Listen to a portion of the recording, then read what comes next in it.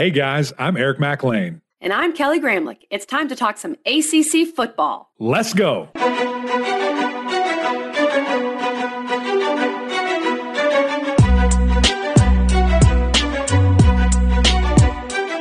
Happy Wednesday, everybody, and welcome into the Gramlich and McLean podcast presented by Ingles, the official supermarket of Gramlich and McLean. We have so many games to break down from week one. Some shockers for sure, that Duke Clemson game, Mac. But before we get there, we did kind of say we were going to put on episode Tuesday, and here's what happened.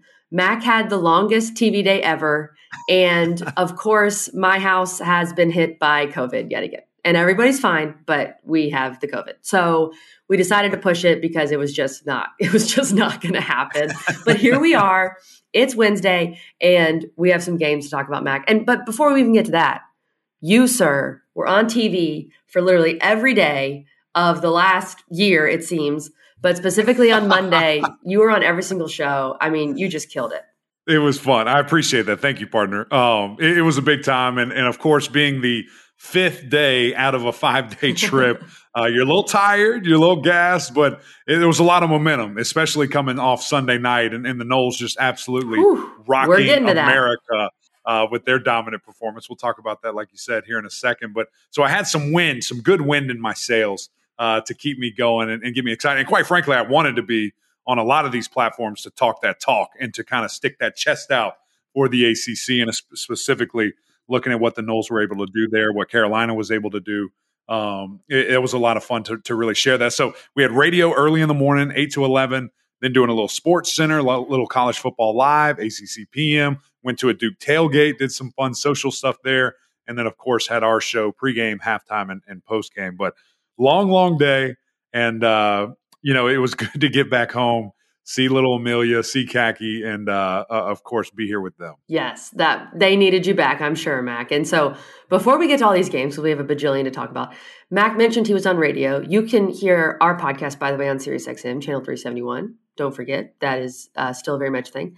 And if you're listening on SiriusXM, you're going to hear about Ingles, because we're always talking about Ingles, the official supermarket of Gramlich and McLean. And, Mac, probably some Clemson fans went to an Ingles on Tuesday morning to drown their sorrows, get some Starbucks, get a donut, whatever remember the good things in life. Maybe some tissues, maybe. Right. Maybe some Duke fans went to Ingles late at night, Monday night, to get some alcohol, perhaps, to celebrate. I don't know how you celebrate. But Ingles is the official supermarket of our show, and we appreciate Ingles. And they're here for sports fans, whether you're happy or sad, Mac. That's right. They can help you out. KG, whatever you need. All right, let's get to a quick message from Ingles and then back to these games. At Ingles, we know your closest companions are the ones who are always there for you.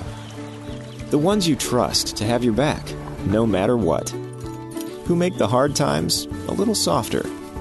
And the good ones, somehow, a little better. That's what family is all about. Whether they walk on 2 legs or 4. Ingles, all the ingredients for family. Mac, let's talk about it. Duke 28, number 9 Clemson 7 on a Monday night in Durham and on prime time. So everybody saw this game, for better or worse. For better for Duke, for worse for Clemson. Let's start with Duke. First of all, Riley Leonard, he has been on our show multiple times. He is just one of the best. I mean, the consummate pro. Student athlete, really. And he was so steady in this game. He was so confident. Every time you mentioned once, Mac, they zoom in on his face. He just looks like nothing is bothering him. He made the big plays, the big run for the touchdown that gave Duke the lead and all the momentum. But Riley Leonard was he was excellent in this big stage, Mac.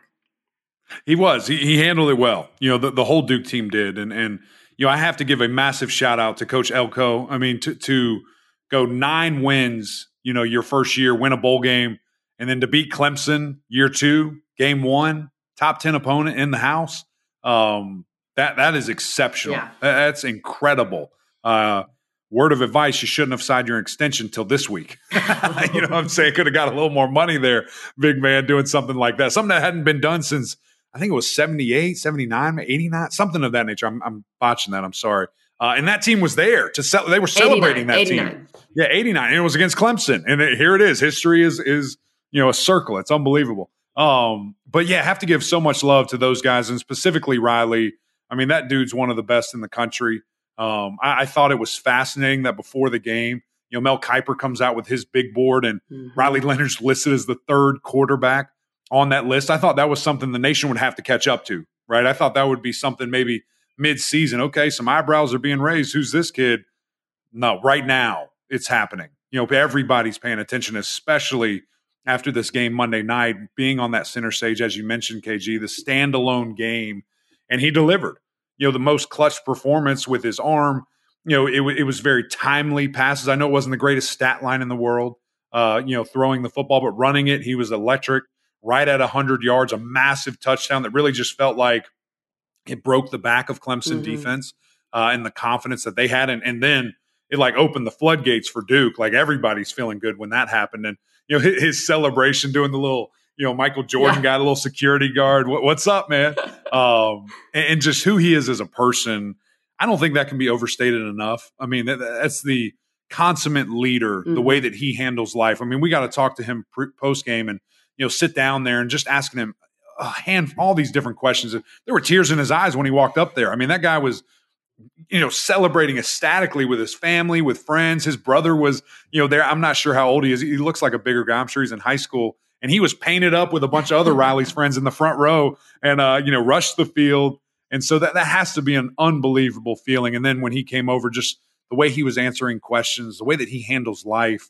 I asked him about just, how do you stay so calm? You kind of brought that up there. And when, live bullets are flying by you, all this crazy, I mean, people are trying to hurt you. And he says, man, I have an audience of one. And, I play for him. I don't play for anybody else. And I know there's so many other things going on. I'm just playing a football game right here. There's nothing, better than that. So why would I worry? Why would I do anything of that nature? So he's one of the best. And I thought his performance was absolutely spectacular. And we thought that this is what it would take. Now, if you would have told me that Riley only threw for 175 yards, I wouldn't think that Duke would have won. But the way that he ran the football, and more specifically, the way that this defense played, KG, for Duke, that was an amazing thing that I didn't know that they could reach that level. That was the difference maker. I mean, on our preview show on Monday, we talked about the 4 units, and we said Duke's defense was probably the weakest of the 4. And Duke's defense, I think, looked like the best. They looked like the strongest of the 4 units. They were so good, holding Clemson to 7 points. Now, of course, some of that Clemson shooting itself in the foot, Mac. And before we get to Clemson, I mean, Duke, their physicality and their speed, I thought were just better than Clemson, which is crazy. I thought Duke's offensive line was able to hold up against Clemson's pass rush. We talked about that as well, Mac. Graham Barton and the boys. Riley Leonard also very elusive. He's able to help them out, but it didn't feel like Clemson's defense was really able to bother Duke much at all. Right. I'll kind of finish on the offense here, then go over to the defense for Duke. I thought the offensive line played exceptional for Duke. I thought that Graham Barton looked like one of the best players on the field. I mean, there was no worry. His pass set, his variety of pass sets where, he hit guys with a quick kind of jump set, a vertical set, straight across. I mean, all these different things that he was able to do. I mean, it was kind of child's play, to be quite frank. I know nobody wants to watch the line of scrimmage and watch offensive line play, but he was sweet. And there never was a moment where he even got beat, to be quite honest. And we talked about this too, KG. What an opportunity for a guy like that going against this defense and going against these NFL names. I surely think that he made money. I mean, even in the run game, just tossing guys. I think it was the second or third snap of the game. He buried Justin Maskell. I mean, to see that and to see the strength, it was really impressive. It truly was. And then, the running backs getting involved in the passing game, I thought that was even more, electric for them because there was some wheel routes, rail routes, whatever you want to call it, where Riley just sees the blitz. He kind of baits them in and boom, hits them. There's no one home. And, just a great job dissecting that. Kevin Johns called it an amazing game plan. And again, cannot give them enough love. On the defensive side of the ball for Duke, they were aggressive, physical, and just confident. I mean, the way that those guys were dancing around, jumping around in between plays, celebrating, I mean, they were bullying Clemson's offense, to be quite frank, at different times. And, I thought that the speed, like you said, was nuts. I mean, guys were just all over the place. Wide receivers able to get zero separation at all. The secondary was it was impressive. Is the easiest thing that I can say. And I know that Clemson had 400 plus yards. I know that they moved the ball at will, kind of to get first downs. I think they had close to 30 first downs, but they couldn't get in the end zone. Couldn't Bid score. and don't break to a T for this Duke defense. So let's talk about Clemson, because to your point, Mac, Clemson made a lot of errors. I mean, 5 red zone trips and 7 points is almost impossible. Like, that's almost impossible to do. Yeah. The 2 fumbles on the 1 yard line are going to kill you, obviously. I mean, that's just, it's not going to work out if you do that. I don't care who you are. But let's look at Clemson from a big picture, Mac.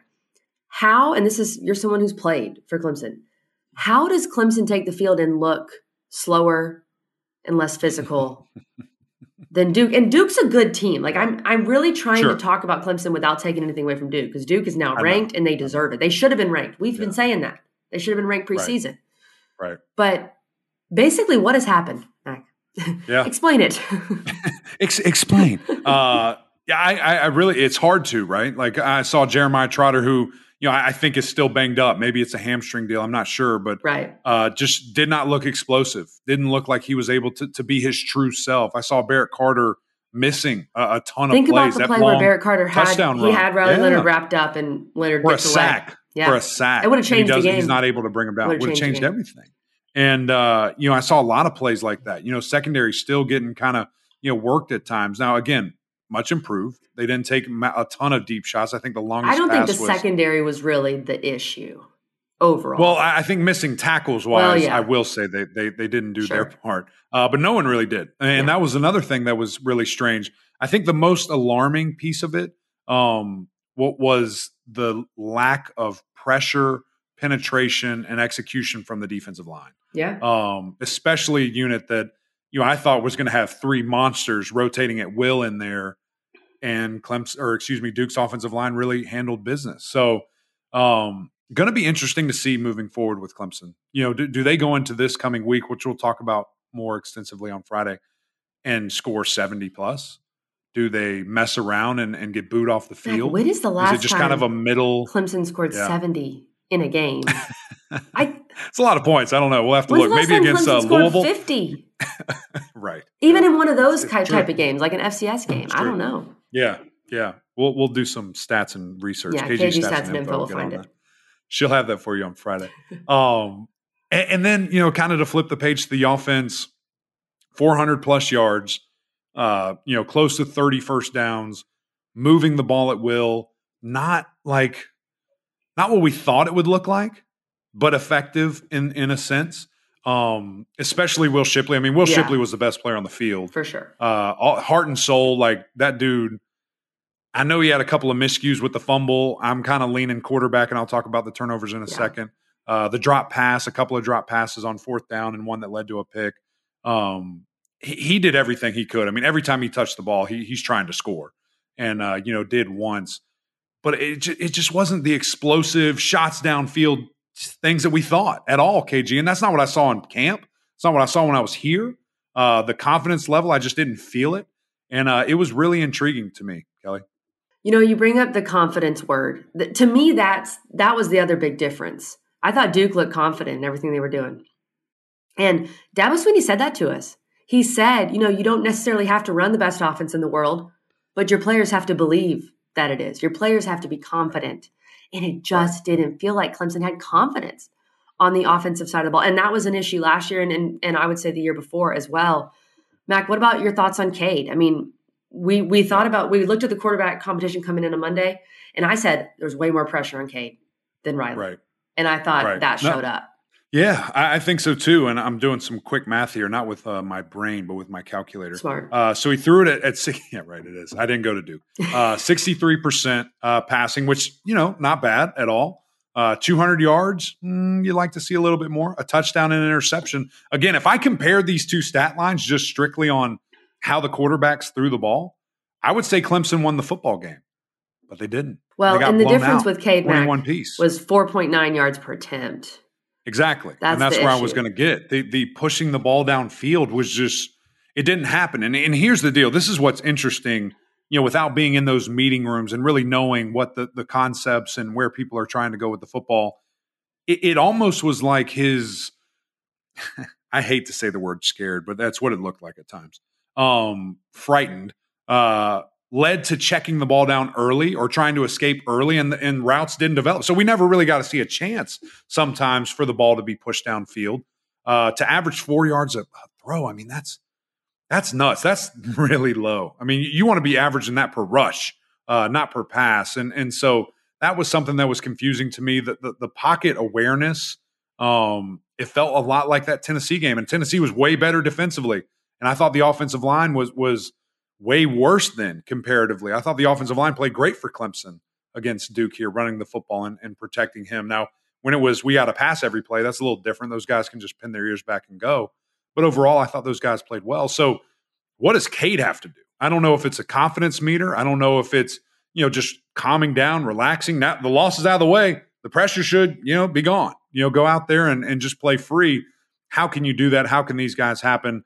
And then kind of lastly, the last negative thing, and then we can talk some turnovers, KG. The wide receivers, yet again, to me, did not feel like they were getting separation. Didn't feel like they were getting these big plays, getting open. And again, is that because K didn't have time in his own head to throw them? I'm not sure. But I wanted to see a lot more from those guys, how they were targeted. Like the fact that, Bo wasn't targeted for like a quarter. Adam Randall wasn't targeted for a quarter. Cole Turner didn't get involved until the end of the game. It was really strange, all of it, to be quite frank. There's no way in the world I thought this is what this offense would have looked like in this first game. And we have to remember this was the first game of this new offense. So a lot could change between now and the end of the year. But to your point, Mac, not a great start. And you do have 2 games coming up where you can get right. And then you have Florida State. And we'll talk about the Noles. But, Mac, you want to hit on those turnovers. The turnovers were just deadly. I mean, there's no other way around it. And, Mac, I hate to say, but what did I say at the end of our pod? I said, how does Duke win this game? Turnovers, baby. You have to force turnovers when you're an underdog like that. And I mean, Duke did a great job. They did. And they forced 8 of them. I count turnover on downs as a turnover. I count a blocked field goal as a turnover. And then you've got a couple of fumbles and an interception in there as well. And that it's hard to recover from that, right? Mm-hmm. It's almost insurmountable. And the interesting thing about them, KG, is pretty much all of these, minus maybe some blocks or something of that nature, were on Clemson. When you look at that first one on the goal line, it's a bad exchange. And again, when you look at it, whose fault was it? I watched that thing like 20 times and I can't tell. So with that in mind, I think I lean to the quarterback. If you're going to pull it, you got to pull it. If you're handing it, that running back is going to take it. And Will Shipley doesn't really fumble. So I thought that was kind of on him. The next one with Maffa, the left tackle, for whatever reason, I don't know if the defender just beat him with an in and out move or what, but the left tackle's turning around, going backwards, and his helmet hits the ball. I mean, that's crazy. And that was such a back-breaking thing. Then you've got the pick, kind of bouncing off Shipley on when he's trying to make a play there. And then, of course, the downs. And, that one, to me, it didn't happen last, but to me, it was the most like the whole game wrapped up in a bubble type feeling, because it's 4th down, Cade scrambling, and he slides a yard short of the line to gain there to get the first down. And everybody knows if as soon as you slide, you're down. Right. Like they marked that thing right when you start. And so that it's a massive learning lesson for him with, if you're going to run on 4th down, you have to be a running back. You have to plow through whatever it is to get every inch that you can to get this game going. And he probably thought he had it by a mile. But at the end of the day, you can't leave it up to any judgment. You can't leave it up to anyone's opinion. When did he start going down? Get through that line of scrimmage, and then who knows? Maybe it would have been a different game, but it happened. And, Duke was absolutely able to capitalize, cannot give them enough love. Mac, there's so much more we could talk about with Clemson and Duke, and we'll hit on both those teams on Friday as we preview the weekend. But let's transition to the game that the ACC really wants to hang its hat on from the weekend. Florida State dominates LSU 45-24. We told you. Look, we were not always right. We were not always right this weekend. I'm not claiming that. But we were right about this game, Mac. And there's no other way to describe this but domination. The first half was close. Right. The first half, there were some mistakes back and forth. Both teams were settling in. I described it as the Spider-Man meme. Both teams were just pointing at each other and making mistakes. But the second half, Florida State said, no, we're going to handle this. And the passing game was electric. Jordan Travis, 23 of 31 for 342, 4 touchdowns and a pick. We talk about Cade averaging 5 yards per completion. Jordan Travis, 11 yards. I mean, come on. Big difference. So this Florida State offense was, and we can talk about the defense too, Mac, but the offense with Johnny Wilson and Keon Coleman, that is why you go to the portal, to get a guy like Keon Coleman. This team, they look so good. They look so good. It was awesome to see the aggressiveness throughout the game. Coach Norvell, Jordan Travis, there was a moment in time they could have taken a knee, but they said, no, sir, we're going. We're scoring. We're going to give it to Jaheim Bell. He's going to run over one of your DBs and just stare at him and say, not today, little man. Not today. Too small. And, I loved it. Yeah, way too small. I absolutely loved it. And these guys were totally electric. Now, the first half was interesting. I don't know if it was pressure or whatever it was. I think it's excitement, week 1, big moment. Overexcitement.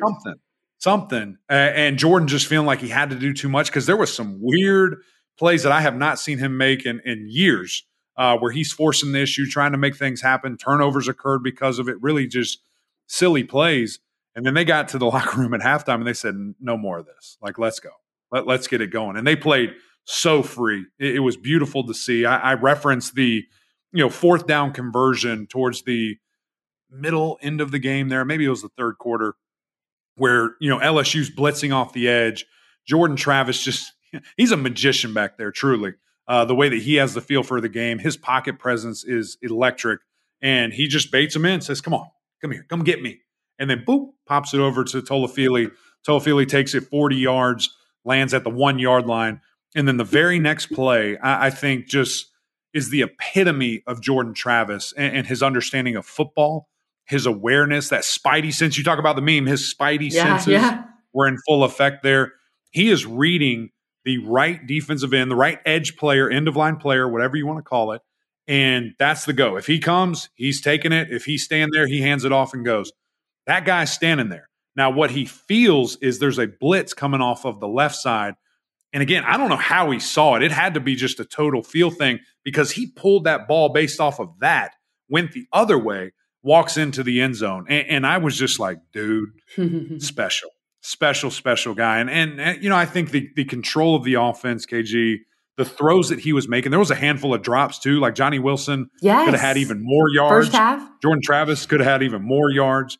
But they found a way. And again, can't speak enough highly about Keon Coleman.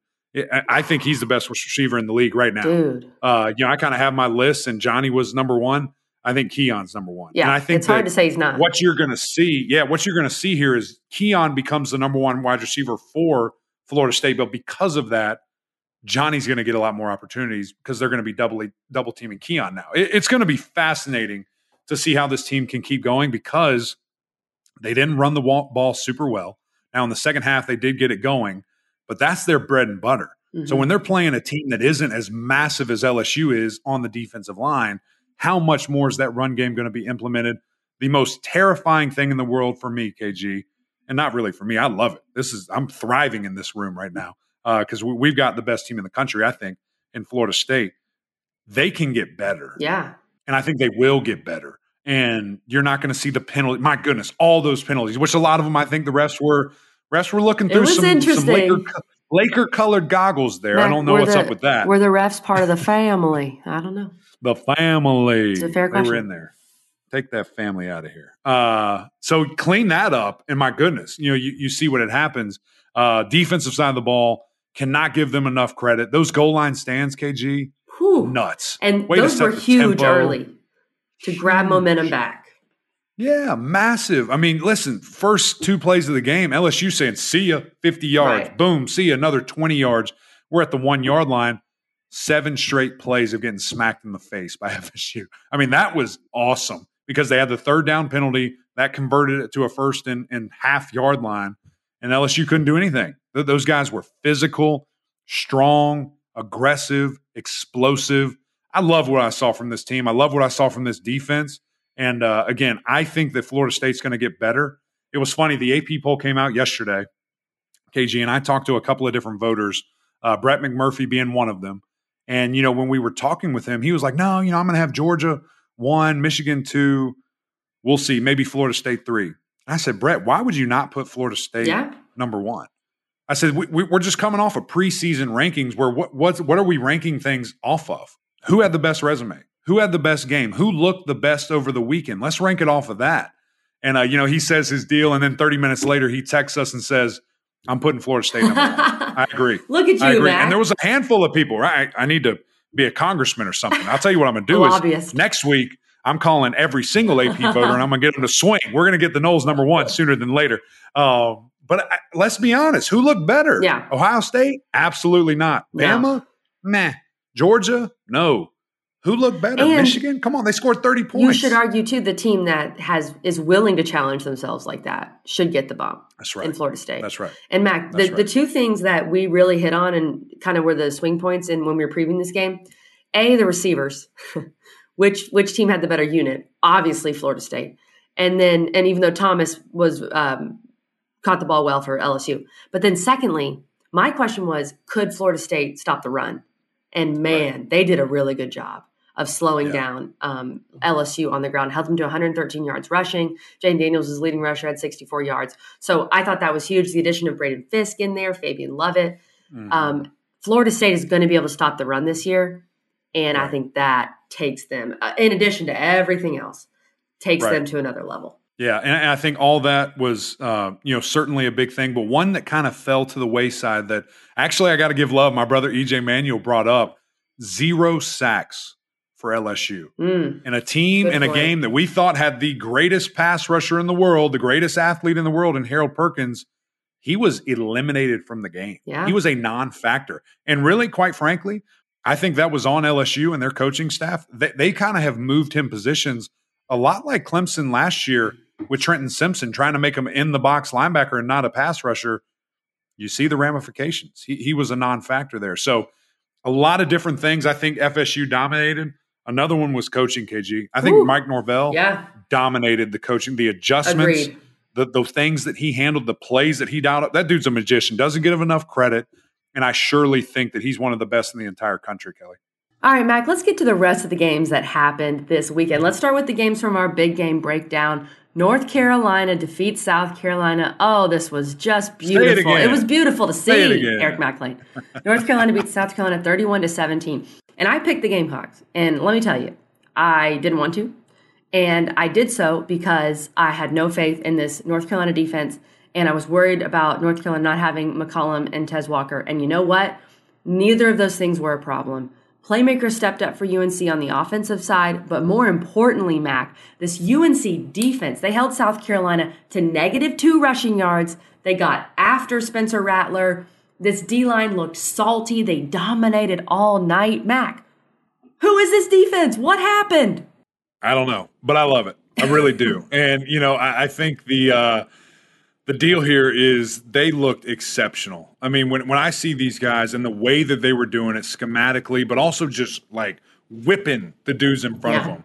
Kamen Rucker, the butcher, was on fire. That dude was going crazy. 5.5 tackles. That's crazy. That's freaky what he was doing. And he was dicing dudes up. I mean, it was so impressive to see. That dude is balling. Cedric Gray balling, led the team in tackles. Power Eccles had a day. And then I'm super proud of this guy. But, coming over and when you transfer and making that decision, but seeing our guy, Amari Gaynor, being kind of a different role. He's more of that jack position coming over from Florida State. That's really like an edge rusher. And he had 2 sacks, and he was dominating guys. He looked great in those colors, that number 3 jersey. So up front, those guys were nasty. And it's like, finally. You have all this talent, And a lot of the guys were able to step up and do that and get after the quarterback, be physical, right? Like hold down the fort. And let me look at these rushing yards real quick, KG. I mean, if you take away the sacks, which I kind of, hate the sack number counting against, they had like 4 rushing yards. Yeah. I mean, that's crazy. They had like -2 technically, but you're right with the sacks. Yeah, when you look at it. I mean, it's crazy. Think about this. Remember we interviewed Mac Brown. What did he say? I want the run stopped. That's literally what he said. Check. I mean, it showed up. It showed up. And here's the deal, too. It's not like they weren't running the ball. They ran the ball 31 times. 31 times and got abused. Now, here's the deal. I do have to say this. I do have to be the bad guy in the room. I did it on TV Saturday. I'll do it again here. 30 for 39, 350 yards passing. True. That ain't good. That's not good. Here's the good part, though. I'll counter it with this. 0 touchdowns through the air. When they got in the red zone, they couldn't score. Correct. Like, bend, don't break to a T. And if that's the way you want to play, that's great. Let's do it. If you can do that, you will win a championship. If you can play this way consistently all year long, because your quarterback's special. Hopefully there's a couple of receivers that are coming in that will add to the firepower of this team here. Shout out the NCAA and an injury. I will say that. But Drake is a freak, and he's that guy. And, man, it was impressive to see this team. I think everybody was in straight jubilation when they saw this Carolina defense and the things that they were able to do. So I know the most of that was, of course, our guy, Gene Chizik, and he's super excited. He's got his guys balling. So great to see it. And, of course, anytime those chickens get beat, it's a great day in the McLean and Smith and Gramlich household. It's very true. It's very true. And what I wanted came true in that Mac Brown gave us another Simon Says dance. And at the end, he was it's like he was doing the freestyle. Like he was swimming freestyle. I don't even know. I don't know what Mac Brown was doing, but it was so glorious. And Mac, to your point where you talk about Rattler did throw for 350, but North Carolina stopped the run. And that's what Mac Brown wanted. And they did that. And then on the flip side, you and I said the keys. My key was, can this defense show up and look better? And your key was, can UNC run the ball? Having British Brooks back for North Carolina has been huge. Hit 15 carries for 103. He just looked like a vet out there, Mac. He looked like an absolute veteran, ran the ball well, was really good in pass protection. Dude is a unit. Yeah. And so I think having British Brooks back, which say that 5 times fast, is going to be so important for UNC this year. It really is. And again, you mentioned that running the football, Drake didn't have to be the leading rusher. Yep. My goodness, that's amazing. Great to see that. How about this, though, KG? Against a vaunted SEC defense. SEC speed. Woo! 0 sacks. Love to see it. Mac's going to point out that O-line, baby. 9 sacks, 0 sacks. Not good when you have one that. One of those teams is going to win. Yeah, the other team is going to win there. So, yeah, super impressed, very proud of. I got to say, I did have a lot of concerns about this team, and that kind of drifted me a little bit with them. But after seeing this, I think that they're feeling great about themselves. I think confidence is at all-time high. And a big shout-out to our guy, Coach Mac Brown, 100th win at North Carolina, the only coach ever in college football to have 100 wins at 2 different places. Crazy. Of course, hook 'em, let's go. And with the heels now, which you just kind of bend those horns in, you got to ram. So there you go. He's killing it. Wow, Mac, that's innovative. You ever thought of that before? That was big time. Well, some other school does that, right? What's the thumb doing? I don't know. My thumb cannot be controlled right now. Okay, North Carolina, huge win. And they got to continue it this week against App State. Let's talk about the other game in our big game breakdown, Mac. It was Louisville and Georgia Tech. This game was wild. Okay, Louisville wins 39-34. Georgia Tech covers, as we told you. And at halftime, you're thinking Georgia Tech's winning this thing. I mean, this is a tale of 2 halves, really. Georgia Tech looked great in the first half and, frankly, blew it in the second half. And credit Louisville for going into that halftime on the road, completely down and out, and being able to fight back. I thought the big difference, Mac, costly turnovers for Georgia Tech. Louisville ran the ball better. These quarterbacks, their lines were pretty identical, but those were the difference makers for me. Yeah, they really were, which is kind of funny. They're very close, the quarterbacks' lines there. A lot to build on for both teams. I was pleasantly surprised by both honestly. Teams. I was pleasantly surprised by both. How clean it was. Yeah, the execution by both teams. Really the identity of what they want to be. Maybe Georgia Tech, you could argue they want to run the ball a little bit more effectively. But they did in the first half. And then, again, all the credit in the world to Louisville. The adjustments were impressive. I mean, the fact that GT scored 28 points in the second quarter, and we're just like, whoa, this is about to get ugly. Here comes the other guys scoring 26 points in the second half, emerging out, pulling away, and getting it done. And, I think a lot of bright spots for both. Everything was really confirmed for me, KG, with just Coach Brom and his offense, their creativity, the explosive plays, throwing it downfield, but also running the football and not being, kind of singled up there. When you look at these guys, they had passes of 40 yards, 30 yards, rush of 74 yards for a long there. So big explosive plays. That's what they're going to do. And then on the other side with Georgia Tech and Haynes King, very impressive to see kind of his command. Now, he did make one, kind of big mistake, which, is what it is. It was a one-score game. That kind of led to losing there with the sack fumble. He just held onto that ball way too long. Trying to play hero ball, you have to have that internal clock going, and you got to get out of there. Throw the ball away, scramble, whatever it is. You can't just sit there like a lame duck and get blasted and the ball's out. And it's tough. It's tough to overcome that. But a lot that I think I saw from him. And then even they had a chance that last drive. He throws a strike across the middle for the fourth down conversion, hits his receiver right in the hands, right in the face. He drops it. Could have been a hero story, but we didn't get to see it. So very impressed by both these teams, KG. I think two teams that I thought were going to be middle to the back of the pack, they're rising up a little bit. Yeah. They're rising up a little bit. We'll see. I was encouraged by both. I think, it could be a situation where maybe they both made each other look good with those defenses. Hey, we will see about that. Yes.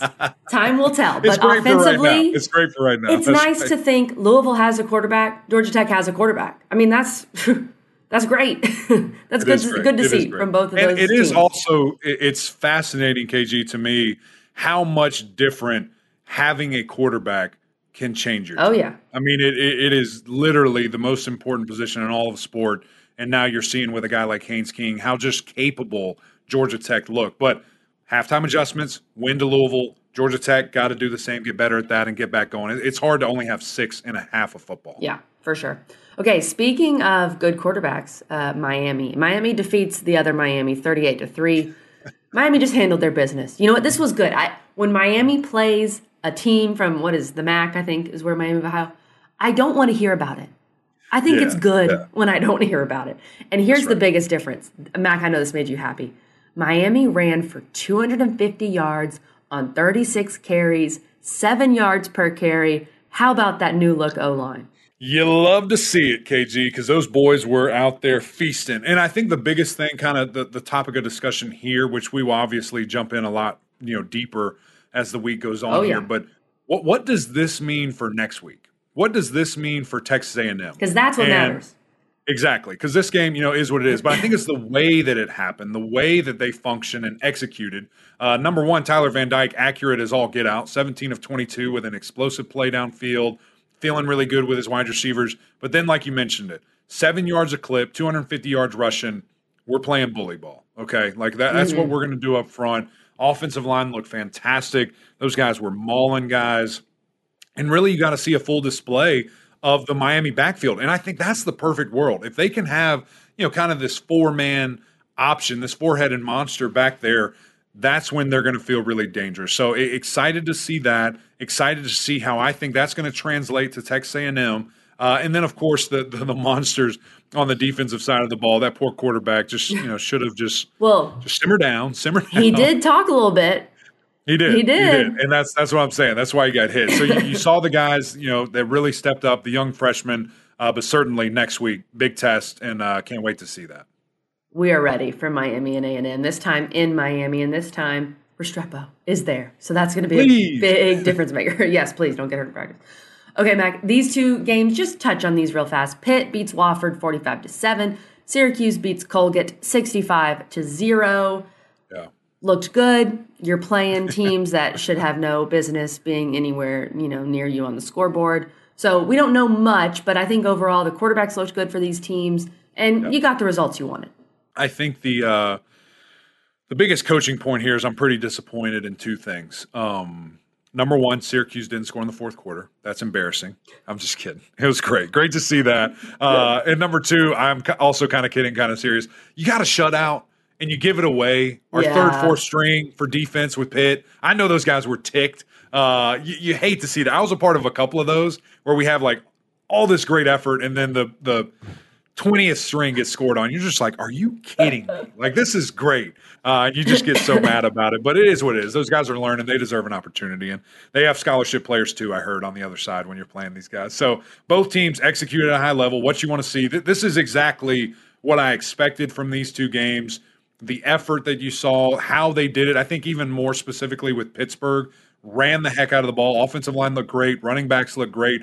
Phil, there were things he did really, really good. That one touchdown, KG, where he's scrambling around, running backwards, throws it off his back foot, and it's a touchdown. That's a pick six against Florida State. That's a pick six against Clemson. Can't do that. And again, I hate to be the negative guy, but it's just the way it is. It's the way that my brain works as an offensive lineman. We don't care about the good, just the bad. That's a lesson that he didn't learn. And now he thinks he can get away with it, so I'm worried about that. When you play a really good team, he thinks he can scramble around, just throw it up, and, it's going to be a touchdown. Instead of, you can't do that. You don't want to do that. You want to make the safe play, the smart play, but that's why we have, these legends that do things like that. So it was good to see this from both these teams, though. Maybe the Narduz is in his ear telling him you can't necessarily do well, that. It's one of those plays where you're like, no, right. Yes, great throw, man, great throw. But you're right. It'll be interesting. I'd love to hear about that conversation. The Narduz will handle it, Mac. I have ultimate faith in Pat Narduzzi. Okay, 3 more wins that we need to hit on here. Wake Forest beats Elon 37-17. Mac, overall, Mitch Griffiths, offense looks good. Giving up 17, though. That's been our concern with Wake Forest is this defense going into the year. Yeah. Well, it was a weird tale of two halves with Wake Forest because the first half, they're on fire. Yeah. I mean, they've got 24 points. It's 24-0, looking really good, throwing it all over the yard. Wide receivers are looking great, making big plays. And then it just kind of stalled out and was weird. I don't know if, they just got too comfortable. They're like, okay, the game's over. You got to pick 6 there, which was just a silly decision. And Mitch said, I shouldn't have thrown that. And that's the kind of thing, you learn a lesson in a game like that and you pay for it and you didn't get it. So now when they do play Clemson, they do play FSU, et cetera, he doesn't make that mistake. He doesn't try to do that same thing. So moral of the story, Wake Forest is going to be just fine. They're going to be really good. They're going to be very explosive and score a lot of points. But that defense does need to step up and, to really get it going here. I have no worries about Wake Forest. Okay. Tell me about Virginia Tech. You were at Virginia Tech. You were there with the huddle. Virginia Tech beats Old Dominion 36-17. Again, giving up 17, similar to a team like Old Dominion. But Grant Wells, 17 of 29 for 251, 3 touchdowns. A lot better than he has been. Allie Jennings looks like the real deal. So this offense looked better, but just overall vibes from Hokie Land. Well, I do have to say this, and we probably should have started with here because I just literally left this place. I cannot say this enough. Every single time that we go to Virginia Tech, I am blown away. Like, those fans are nuts. They are amazing. That team is so thankful for it, and the community that surrounds it. This is a team that was awful. Yeah, they won 3 games. Bad. 3 games. Playing against ODU, who they lost to week 1 of this new season, and there was not a seat in the house, KG. I'm talking about upper corners. Hokie fans wherever are different. You want to look. They are different, and that was awesome. The entrance is just sick. Eddie Royal and I got to do that, which I'll send you the video later, KG. You're going to love it. It was cool. Just to be a part of that was nuts. And so I love going to that place. Love the staff, love the town, love everything about Virginia Tech. But here's another little bad thing. I'm just full of bad stuff today. I need to go get in the sun. That first half, I'm like, here we go again. Yeah. Can't do anything. They had it was a 80 struggle. yards. 80 yards in the first half. And I'm like, this is horrible football. Like, what am I watching? The good thing is they were winning, number one. Great. The second thing is close. It was 10-16. Wasn't comfortable. Then they go into halftime, come out, looked like a different team. Grant really settled in, was flawless. I mean, he was throwing the ball all over the yard, 253 touchdowns. Allie Jennings emerged. I mean, I don't know what the game plan was, why it took so long to throw him the ball, but here's some breaking news. Throw him the ball. Okay. Good things are going to happen. And then, I think the run game needs to improve a little bit more. 40 attempts, only 100 yards isn't great. But the one kind of, again, silver lining, I thought the defense played out of their mind. I thought they played really, really good. even though the 17 points, tackles for loss, turnovers, special teams scoring points, APR there, the transfer from Florida, looked fantastic, led the team in tackles, 2 sacks, 2 TFLs, just a million pressures. I think that there's some promise there, and these guys can continue to rally together, get some confidence that you saw in that second half, and let's go to work, because those fans deserve it. They deserve it, man. And my God, I can't imagine a top 15 Virginia Tech team. Like, that place would literally explode. I can't imagine how much crazier it would be, because it's already so great. Yeah. But they deserve that, and I hope that we can get back to that sooner than later. Yeah, they absolutely deserve it. Those Hokie fans, we love them. Okay, Mac, one more win here we need to discuss. NC State beats UConn. This was on Thursday night. NC State beats UConn 24-14. I told you UConn was going to cover. Ooh. The defense, so here's the thing, Mac. The defense, which you were very high on, they gave up that opening drive touchdown and then gave up 7 points the rest of the game. So the defense really did their job. The issue with NC State, again, not running the ball very well. Armstrong ran it, but you can't really run it with your backs. And then my biggest question, where are the wide receivers? It seems wherever Brennan Armstrong goes, he doesn't really have dudes that can catch the ball for him, Mac. Yeah. That was interesting. I did think the passing offense would be a little bit better. But that was always our question mark. Right, because they lost so many dudes from last year. Yeah, and the year before that. Yeah. Like, who are the skill guys that are going to step up? That's always been our question. And really thought I'd see more from Lassane. And they'll figure it out. Like, it takes time. Like, it's one thing to have chemistry in practice. It's a total another animal in a game when it matters. And it's a brand new system. Traveling on the road, brand new system. It's week 1. You're traveling. I'm sure it wasn't a packed house there, so you're like, why are we here? So I'm sure there was a lot that went into it. I did like that they attempted to run the ball, and they ran it okay, effectively, 46 times, for 200 yards there. I did like the running attack, KG, but I would like to see not Brennan Armstrong with 19 carries. Let's bring that down to maybe 10 and give some other guys, and they have to do their part too. And then, like you said, the defense led by our guy Peyton Wilson played out of his mind, looked great, flying around all over the place. Davin Vann looked exceptional. Cornerbacks looked so good. I think there's a lot of potential for this team. I'm kind of, not that I'm not counting it, but I'm kind of wiping this game because it's on the road. Okay. The opponent is good. It's a bowl team. And not that it was the most impressive thing I've ever seen, but I'm kind of wiping. I think we'll see a much different team against Notre Dame this coming Saturday at high noon. Well, you're going to need to, because Notre Dame has looked pretty darn good. Excited for that game, Mac. All right, we got to finish with the bad here. Just some quick thoughts. We told you Tennessee was going to win this game by 28 points or more. Tennessee beats Virginia 49-13. Tony Muskett gets hurt. That's not good. We don't know if he's going to even come back with the pain that he looked like he was in. I'm not sure he will. Right. And you don't have Chico Bennett, which is your best defensive player. So, Mac, any thoughts on this game? The first half was good. Yes, it was. And here's the deal. They were in scoring position twice, only came up with 3 points. Can't do that. Right. Especially against a great team that Tennessee is. And then who knows what would have changed if that happened, because then you're like some doubt creeps in. Right. Who knows? You get some it could get crazy. You get confidence, they start down. I thought the run game was, it's tough when you're going against an opponent like that. But they were committed to it, ran it 40 times. You just got to get some more dudes at the end of the day. And I did think the defense, and again, in the first half was exceptional. Yeah. They forced some 3-and-outs, forced some punts, forced some turnovers, things of that nature. So there is promise, but I think there's a way to go. And I know that football team was extremely elated to be back on the field, to play with each other, and again, to see the constant remembrance, of those players all year long is going to be special. And it was cool to see all of that. And that's a tough opener. I don't care who you are. That's a really tough opener. Neutral site, but it's in Nashville. Yeah, it's packed out, ball fans everywhere. Right. Yeah, it wasn't. And coming off the tragedy that you're coming off of. Yeah. All right, Mac, last game. Northern Illinois beats Boston College 27-24 in overtime. And that's all the time we have for today. Thanks for listening. Pat Garwo, 10 carries for 43 yards, Mac. I know the quarterback situation is a disaster, but we can't run the ball at all, man. And it's the same. It looks the same, and I don't know why. Yeah. That's honestly one of those games that, as the week goes on, I'm just going to have to dive into so much just to look at what happened. They almost came back and won it. That's what's crazy. Right.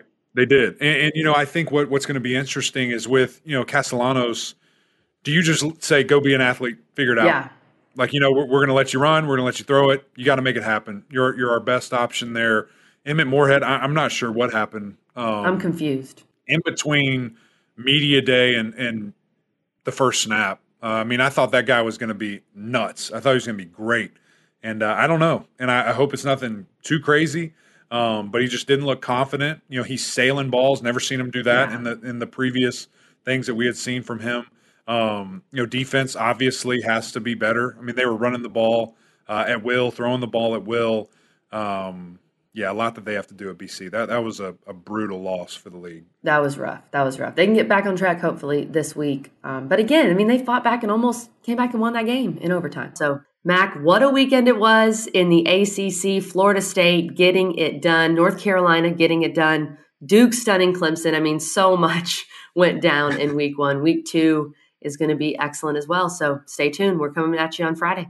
Cannot wait, KG, because the ball keeps rolling. Got to figure it out. This train doesn't stop. The season is here. Week 2 is coming up. A lot of great games that I cannot wait to preview on Friday. It was a little wonky schedule. We appreciate y'all bearing with us this week. We'll be back to normal next week with the Monday, Wednesday, Friday kind of review, big guest episode, and then, of course, the preview on Friday. So that's it from us. Another great episode of Gramlich and Mac Lane. We appreciate you guys tuning in. Appreciate Ingles, our great sponsor, and all the support that they give us there. We need you to do us a favor, though. Go over to YouTube, subscribe, jump on this train with us. You got to see all this fun stuff that we're doing over here. And, of course, leave some comments. It's always fun to hear from you guys there and interact with you. And then the OGs over on Apple Podcasts. Rate, review, subscribe. We'd greatly appreciate that as well. But that's it from us. Until next time, we'll see y'all.